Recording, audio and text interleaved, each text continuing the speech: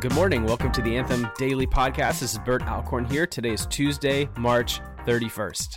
Today, I get to kick off something really, really exciting here. We've been unpacking this phrase on the Anthem Daily podcast, this phrase that's been really key for us, especially in this season that we're in right now, of becoming resilient disciples who are faithful in the face of cultural coercion and who live a vibrant life in the Spirit. Now, all of last week was kind of spent unpacking this phrase, what it means to be resilient, what is a disciple, what it means to be faithful, what cultural coercion is, and kind of opening the door to walking out and unpacking what it means to live a vibrant life in the Spirit. Now, today, what you are about to hear is our first in our interview series. So we reached out to a number of friends around the world, leading churches of different kinds and sizes, people of different life experiences, and I am delighted today that you guys get to hear from our dear friend, my dear friend, a pastor out in Pasadena. He leads Mercytown Church. Terry Fouche has been a friend of Anthem for a long time, and if you've been around Anthem, you have probably run into him at one point or another. And I've been asking these questions, and I asked him this question: how can we live a vibrant life in the Spirit in the time of coronavirus? And I'm so happy that he was our first interview, because really what he did is open the door to, before we can live a vibrant life in the Spirit, we have to hear from the Spirit. And so I hope you enjoy the interview that's coming in just a moment, where he kind of unpacks some really practical tools that anybody, no matter the life stage, scenario that you're in, that we can put into practice immediately. So without further ado, here is my interview with Terry Fouche, pastor of Mercytown Church.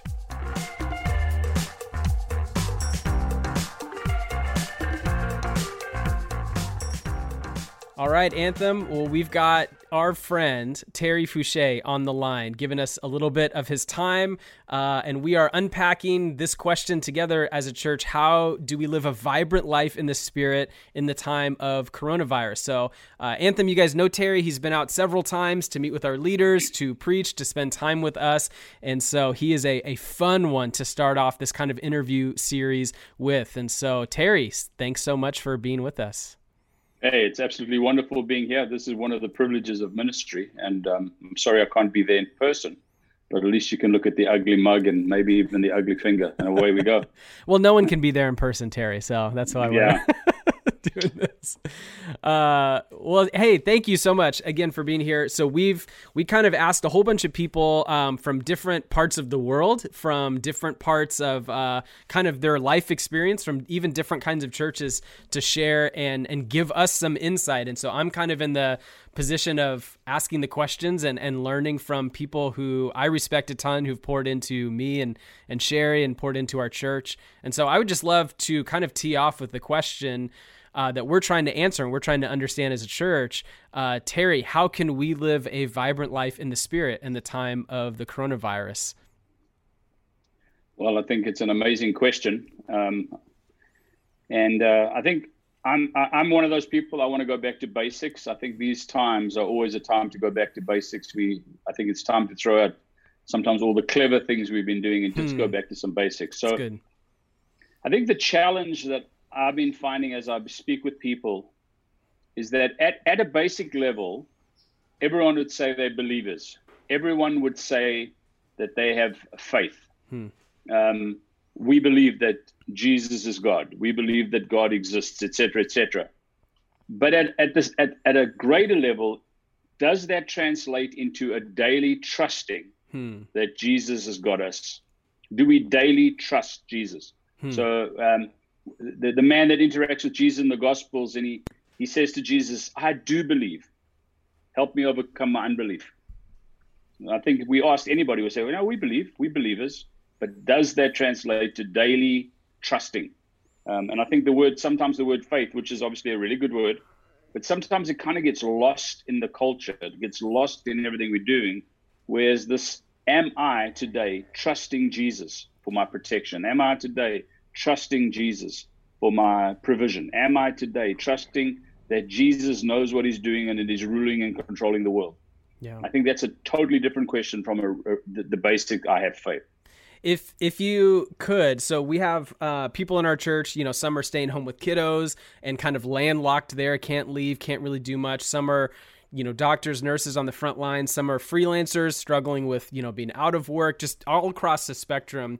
So if you could, can you parse out for us some of what it looks like to maybe on the front end, what you were talking about, just to kind of fall in that category of abstract thinking, belief, whatever, versus daily trust. Can you unpack a little bit about what that actually looks like in regular daily routines?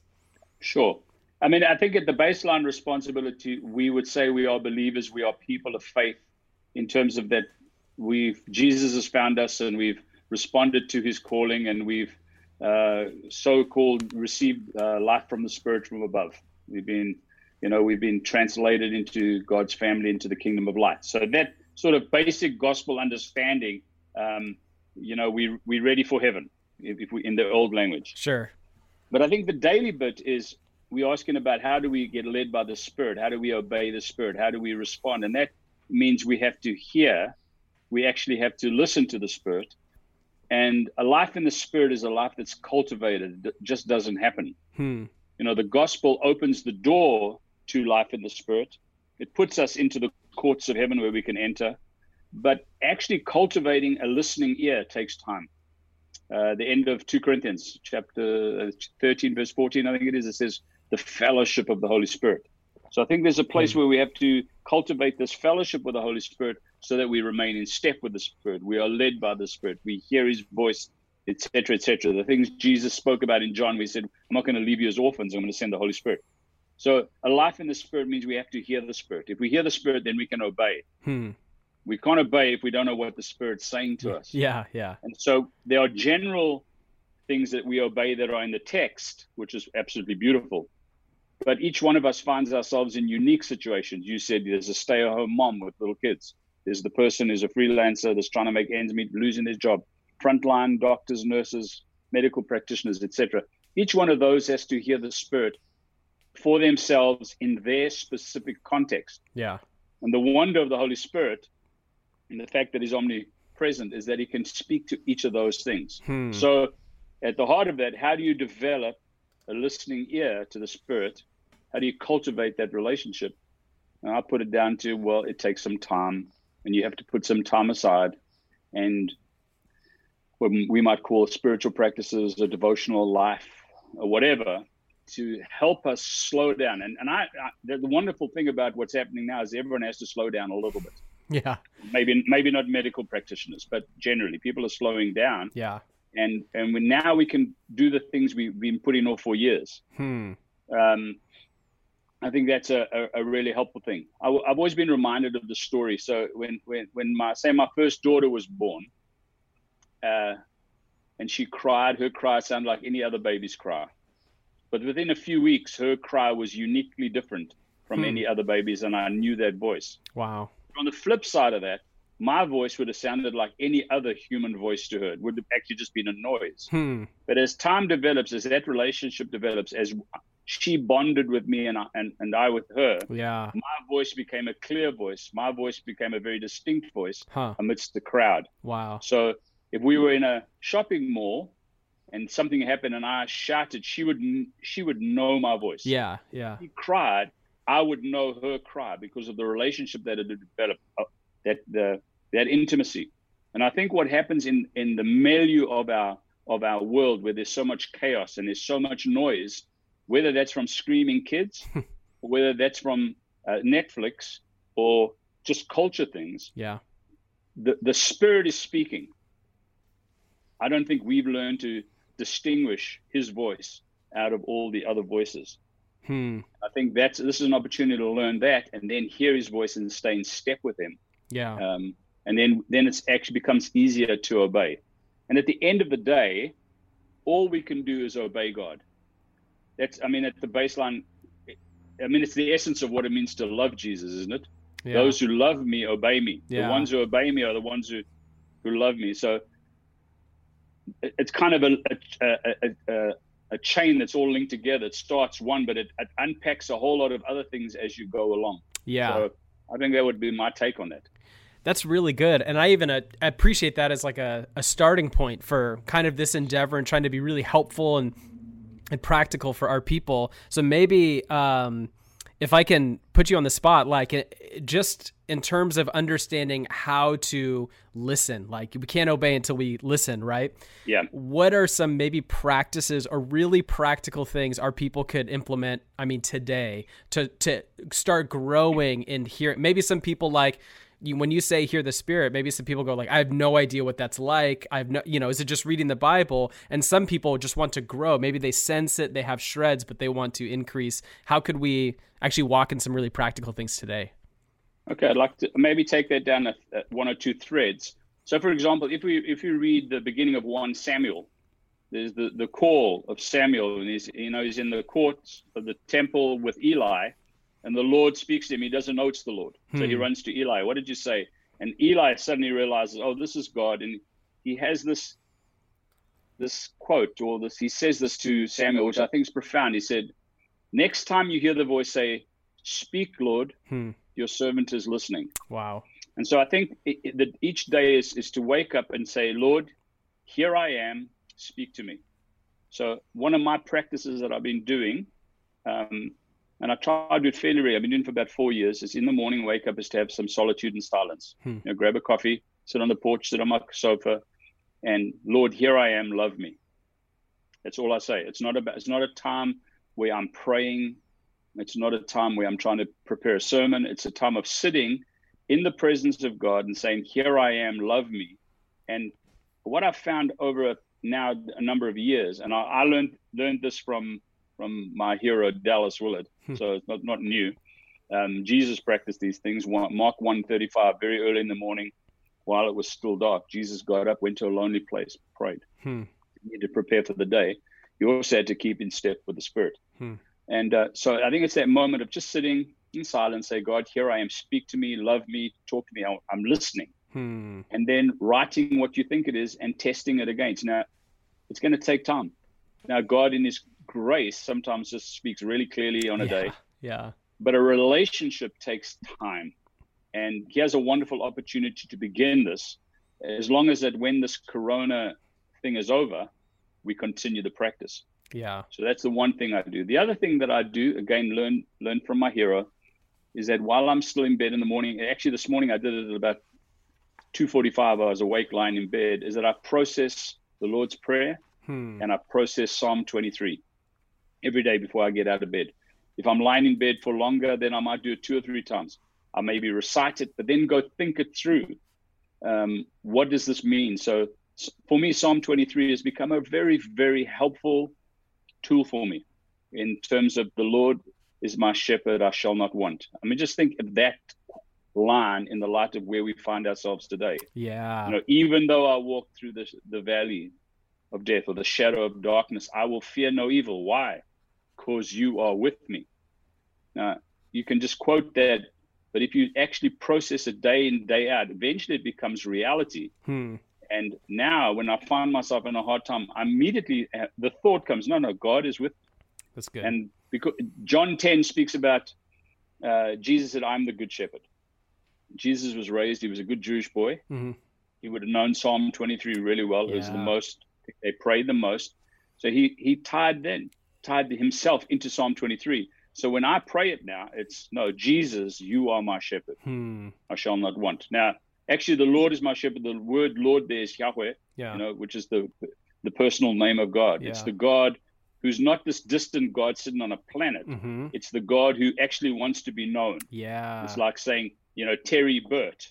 When it says the Lord, I think it robs us of its power. Yahweh was God's name. That's what I am. So Yahweh and Exodus 3. And so just practicing those things. So if you take that into today's world, what is the one thing that we are being asked by everybody to do on a regular basis is wash our hands. For 20 seconds. It takes about 20 seconds to say the Lord's Prayer.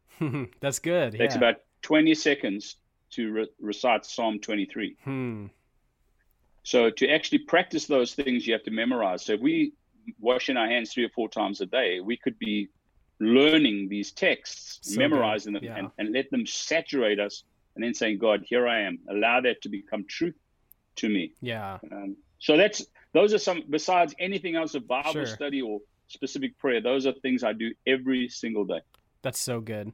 So just to recap what you've taken us through, it's early in the morning in bed has been your practice, but also while we're doing, washing our hands for the 20 seconds is to that's a great thing to do with kids, Yeah, totally. Teach them the Lord's Prayer as you wash your hands, or Psalm 23 or anything, Yes.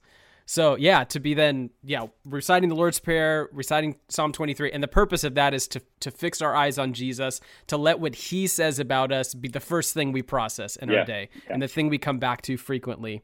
And then second, what you were saying is kind of out on the porch, on the sofa, starting from a place of openness, yieldedness to God, available to whatever he's got for you that particular day. Yeah. That's so good. Yeah. So it's not my Bible reading. It's just, here I am, Lord, love me. Here I am, Lord, speak to me. The third component, which I forgot to mention, is it actually goes through the day, is that I have an Apple Watch, which I'm not wearing at the moment because of this, but I have it set on a timer that goes off 6 times a day. And when it goes off, I actually have a prayer, again, learned from my hero. I've got the saying, if it's good enough for Dallas, it's good enough for me.